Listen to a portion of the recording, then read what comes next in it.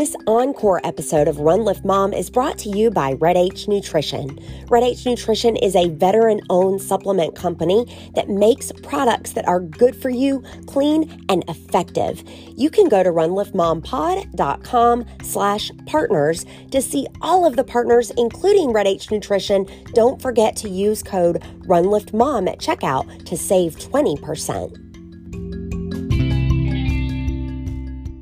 Welcome to the Run Lift Mom podcast, where we're talking about running, lifting, and momming, not necessarily in that order. Today, we're going to be squarely in the running and lifting categories. I have got Dr. Nora Wagner.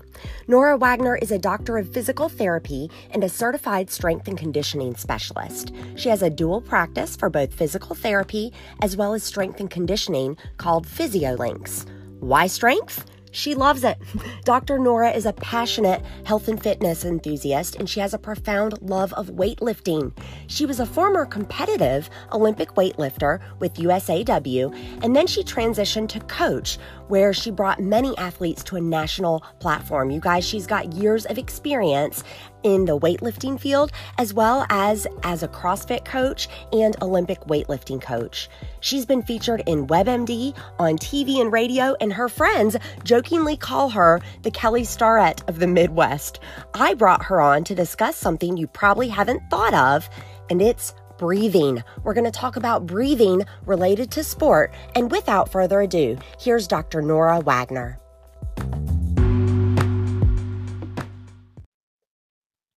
All right, welcome Nora Wagner to the Run Lift Mom podcast. How are you? I'm good, Susie. How are you doing? Oh, fantastic. And I am so excited to nerd out with you today. I am so happy that you want me to nerd out with you today. So I know that you're an expert on breathing specifically. So I want to see if you can just shed some light on what our breathing might be doing to our running or our lifting. My whole practice almost entirely focuses now on this whole concept of how does your breathing affect your daily lifestyle and sport. What I always like to start with is that everyone thinks that there's only one type of breathing style, right? It's like that classic yoga belly rise and then the chest rise, and then you exhale and your chest falls and your belly falls, and that's it. The breathing's done. And it's so much more. There's so many different breathing styles that people have, and it's all based on your physiology, your environment that you're in, your sport, or things that are unique to you. Your body can develop these breathing patterns, and they're not necessarily wrong. It's just a matter of, do they fit with your lifestyle? Do they fit with what you're trying to do? So a really great example of how someone's breathing could be a result of like a chronic injury or preventing them from doing just any sort of basic activity of their daily life is any sort of weightlifter or a type 2 athlete. So we're talking weightlifting, bodybuilding, powerlifting, track and field, people that have to exert a lot of energy very quickly over a short period of time, or they have to absorb a lot of force or weight load. Their diaphragm is actually more involved in postural control and stability than it is breathing. So when you think about these weightlifters or, CrossFitters are a really great example, where they go from moving heavy load to then doing something like a 400-meter run. And so what their diaphragm says is, I'm used to bracing for stability. I'm not available for breathing. So that's when the chest will take over. And that's great, except for the fact that the chest is only made for short bursts of activity. It's not made for long aerobic style exercise. And then you'll see these people try to do more cardio or try to get more cardiovascular fitness into their regime.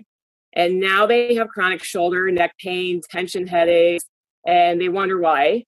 They stop running, it gets better. They think it's gone. They go back to running and it comes right back. And it's usually because they've never really trained their diaphragm to be a aerobic muscle rather than a postural stability muscle. So that pain is showing up as a result of the weakness in the diaphragm. Exactly. So it's sometimes it's more so of like, I never like to call an athlete, or I never like to call anybody weak, especially an athlete, because they're like, really, I'm weak? Okay. I actually like to say that the motor pattern is just not efficient for what they're trying to do. So The pain in if your diaphragm is used to bracing for a 1 rep max back squat, you've actually trained your diaphragm to become very stiff rather than flexible. So when you try to bend it in certain ways of taking that stiffness and now trying to make it into an aerobic respiratory muscle, such as running a marathon, it doesn't have the motor plan. It's almost like I took your right hand away, if that's the hand that you like to write with, and I told you to just exclusively now write an entire book with your left hand. Like your brain kind of goes offline, like, wait, what's going on here? I'm not used to this. And then there's a lot of, I guess, like muscle confusion. Fascinating. So all these meatheads in the gym that don't like to run, they actually have a legit excuse for why it's painful. They do. They really do. And it's so funny. My favorite examples was a volleyball player that I treated. He has always been a rock star volleyball player. Volleyball players are more of that type 2 athlete. They need to be able to jump high. They're fast twitch muscles. So they're used to locking down their diaphragm for intra-abdominal pressure, or what we call like core stability, right? And so she comes to me in the fall, after summer off from college, and she's got all this knee pain, she's got back pain, she can't figure it out. Turns out her sister signed up for a half marathon. It was something that her and her sister wanted to do together over the summer. And so she went from being a type 2 to a type 1 athlete. She didn't have the flexibility of her diaphragm. But interestingly enough, like the body's so cool, her diaphragm kind of eventually caught up and said, oh, hey, we're a runner now. So like I can move a little bit more. I don't have to brace all the time. But she also found that when she went back to volleyball conditioning in the fall, she lost 7 inches off her vertical jump. Wow. Yes. So it just goes to show you how much the diaphragm, like how you train it, really is reflective of what you're trying to do with it, how it's trying to carry over into your lifestyle. And the discrepancy with injury is that when those two don't match, you're asking for chronic pain, you're asking for these weird symptoms that happen and kind of don't go away. And it gets really frustrating, but it could always, at least in my instance, right, my specialty is we link it back to how are you breathing and what are you trying to do? So Dr. Nora, I have to ask, I mean, for Joe Garage Gym, right? He's not a sports specific athlete, but maybe his friends have him doing some CrossFit or street parking or something like that. Like, what's Joe Garage Gym to do when we know that it's going to be this hopper of movement? Meaning he could be running one day and then pressing a barbell the next. Like, what should someone like that do to train their diaphragm? Can you train your diaphragm for versatility like that? Absolutely. And that is my favorite part of working with athletes, especially CrossFitters. You can say all day, like, well, if you're primarily a strength athlete, then just stick to that and don't do aerobics. Or if you're an aerobic athlete, just stick to that and don't do too much of the strength, right? Whereas like CrossFitters are a really great example of where they try to meet in the middle. And so the demand of knowing this knowledge is there. And that's what I love to supply people with. So you can train it versatility wise. Where do you even start with that? Is, well, let's find out what your primary breathing pattern is already. So if I have people just kind of lie on their back, they take a few simple breaths and then they take a deep breath, and I have them doing it in standing in the same thing. So if you see that when you go to take a deep breath and your chest rises, guess what? You're probably a chest breather. So it's good knowledge to take into, okay, if I'm a chest breather, that probably means I'm really good at either lifting, or these people usually tend to have a tendency to want to just lift because that's what their body is kind of built for. The great thing is if you want to be an all-star lifter, what I like to do is find out what kind of breather you are to begin with. If you are a chest breather, probably means you need a lot more diaphragm work. So there are simple positions or simple exercises that you can do just throughout the day to actually engage your diaphragm and just kind of give it that motor plan, right? So if it's the same thing as going back to that writing with a left hand example, over time it gets better, right? The more repetition you do it, the easier it gets, and the better you're able to kind of recruit those muscles for that accuracy. Same thing with the diaphragm is if you can be mindful and then based on the exercises that I usually have people do, you can learn how to engage it, and then you can learn how to call on it when you need it, like in a CrossFit workout. And then conversely, the same thing. So if your CrossFit workout is going to be a 5K one day and then maybe a heavy lift the next day, okay, well, I know for running, I need my diaphragm to be really flexible and I need it to actually be the primary respirator for this activity. Whereas you go into the strength day, you can say, okay, I know how to lock down and brace with my diaphragm, and I'm going to use that for the strength workout.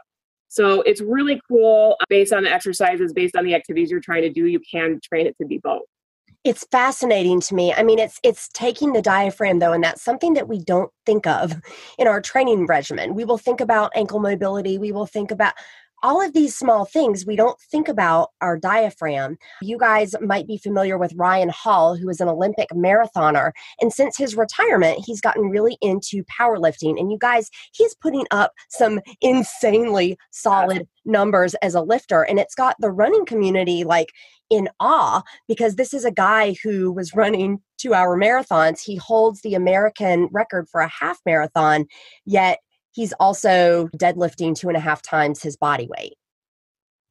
It's insane. It really just goes to show that in that short amount of time that he probably converted over, if you have the proper tools and what your body needs to do, especially in maintaining core stability with your diaphragm, with your breathing pattern, you can convert relatively easy over into any sport that you want to do.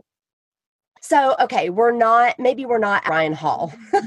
What is, like, let's take it back to Joe Garage Gym or Jane Garage Gym. What do you think what can we be doing to train our diaphragm or get some more education about this? I know you said first and foremost, get that baseline.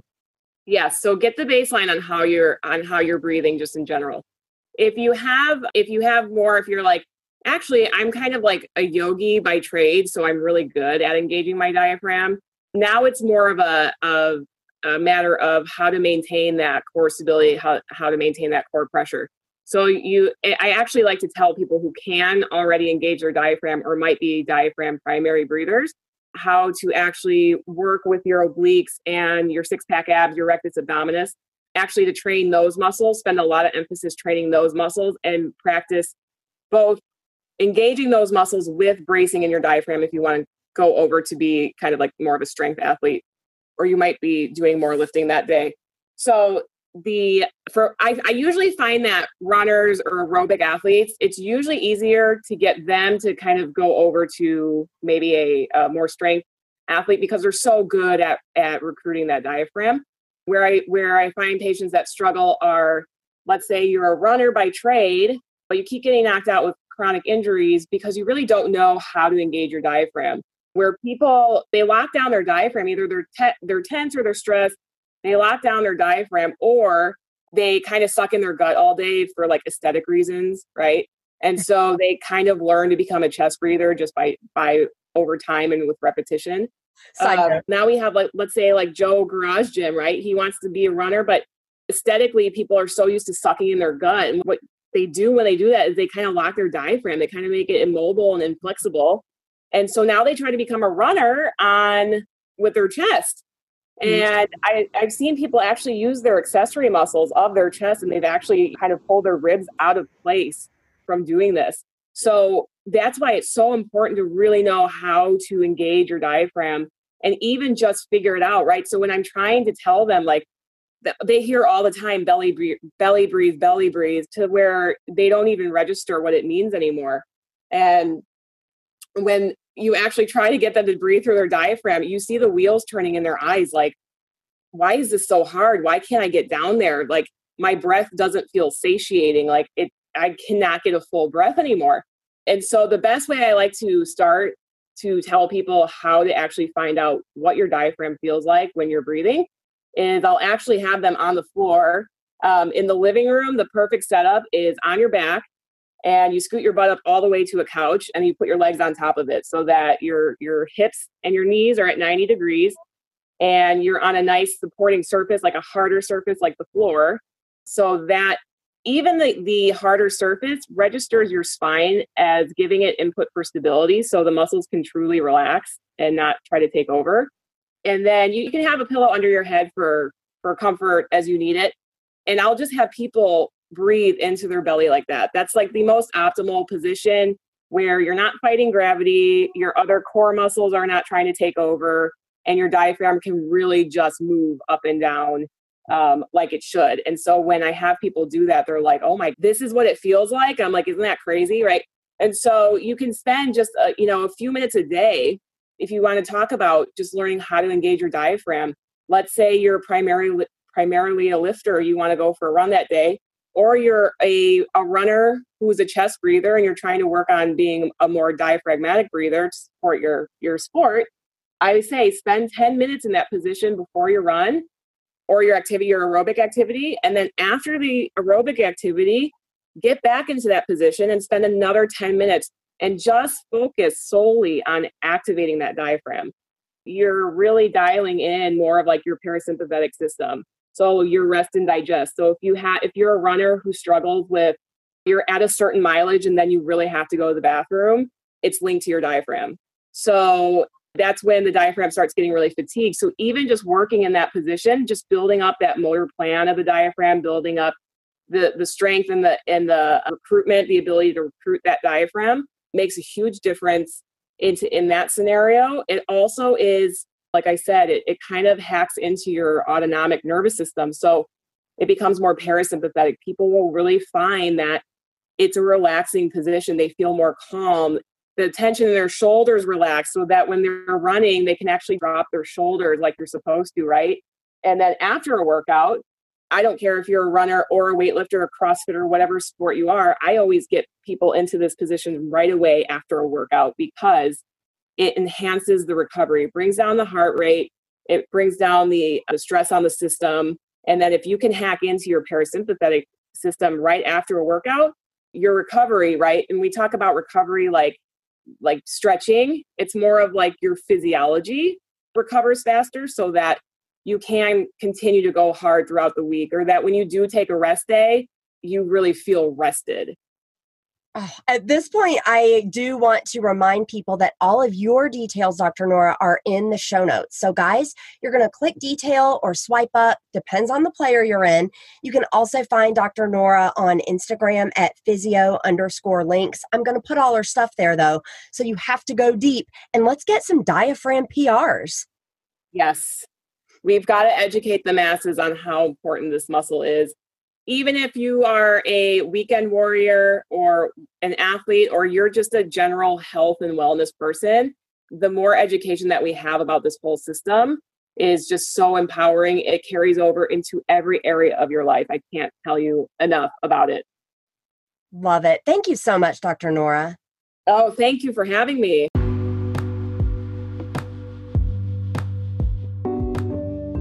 Wow. Thank you so much, Dr. Nora. You guys, you have to check out PhysioLinks, both online as well as on Instagram.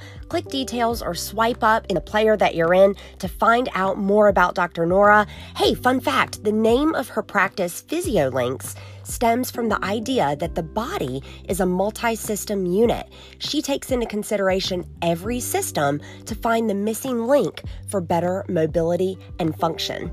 So, as this conversation would suggest, most of her work involves a deeper look into the cardiopulmonary system and its role in everyday life and sport. It's awesome. Thank you again, Nora, for bringing your expertise to the show. And until I get into your earpiece again, remember, for while bodily training is of some value, godliness is of value in every way, as it holds promise for the present life and also for the life to come. That's from 1 Timothy 4:8. This has been the Run Lift Mom podcast.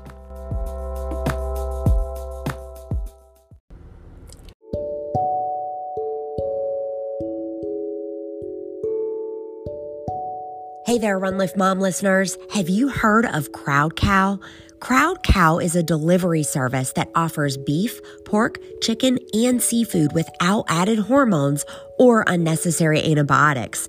They source meat ethically from trusted farmers, and you guys, it saves you money. You can go to runliftmompod.com/cow, runliftmompod.com/cow to learn how a Crowd Cow box fed my family of 6 for an entire week.